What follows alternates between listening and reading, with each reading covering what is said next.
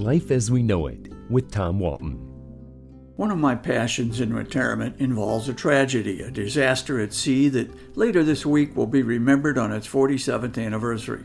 The sinking of the lake freighter Edmund Fitzgerald occurred on the 10th of November in 1975, and to this day we still do not know for sure what caused the mighty Fitz to crash to the bottom of Lake Superior in a violent storm. The Big Fitz is a passion of mine for a couple of reasons. First, I was a member of the Fitzgerald crew as a young man just turned 19. My father was a lifelong Laker himself, and it was an honor when I got the call assigning me to the flagship of the Ogilvy Norton fleet. Indeed, if I may, she was the unofficial flagship of the entire Great Lakes. Second, the loss of the ship was profound and personal for another reason.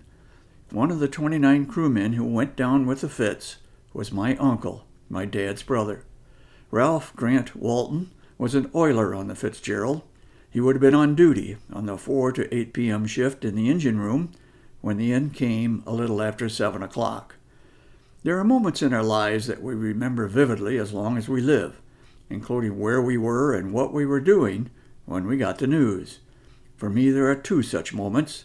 The first was the assassination of President John Kennedy in 1963. I learned about the horror in Dallas in the most dramatic way on a newspaper teletype machine. My journalism class at Bowling Green State University was touring the offices of the Napoleon Northwest Signal on that November 22nd when the teletype started clacking loudly. "Shots fired at the president's motorcade in Texas," it said. I can still see it and I can still hear it.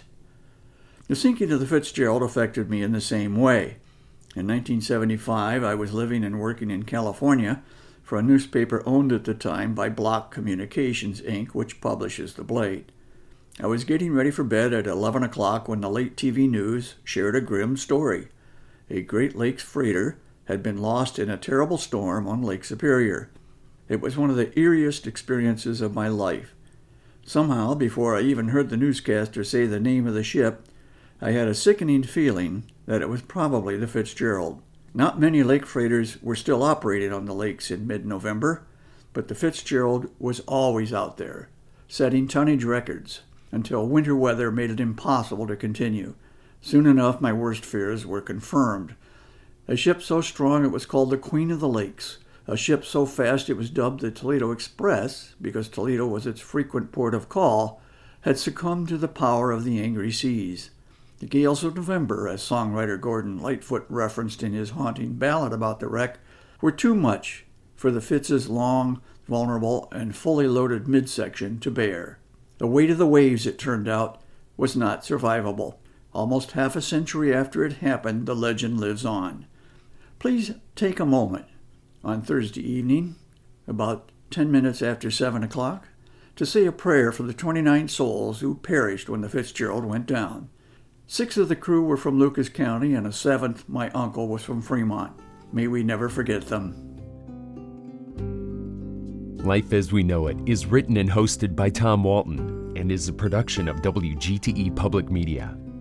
Life as We Know It with Tom Walton can be heard on WGTE FM 91 every Monday afternoon during All Things Considered at 5:44 p.m. Or hear past episodes at wgte.org/life.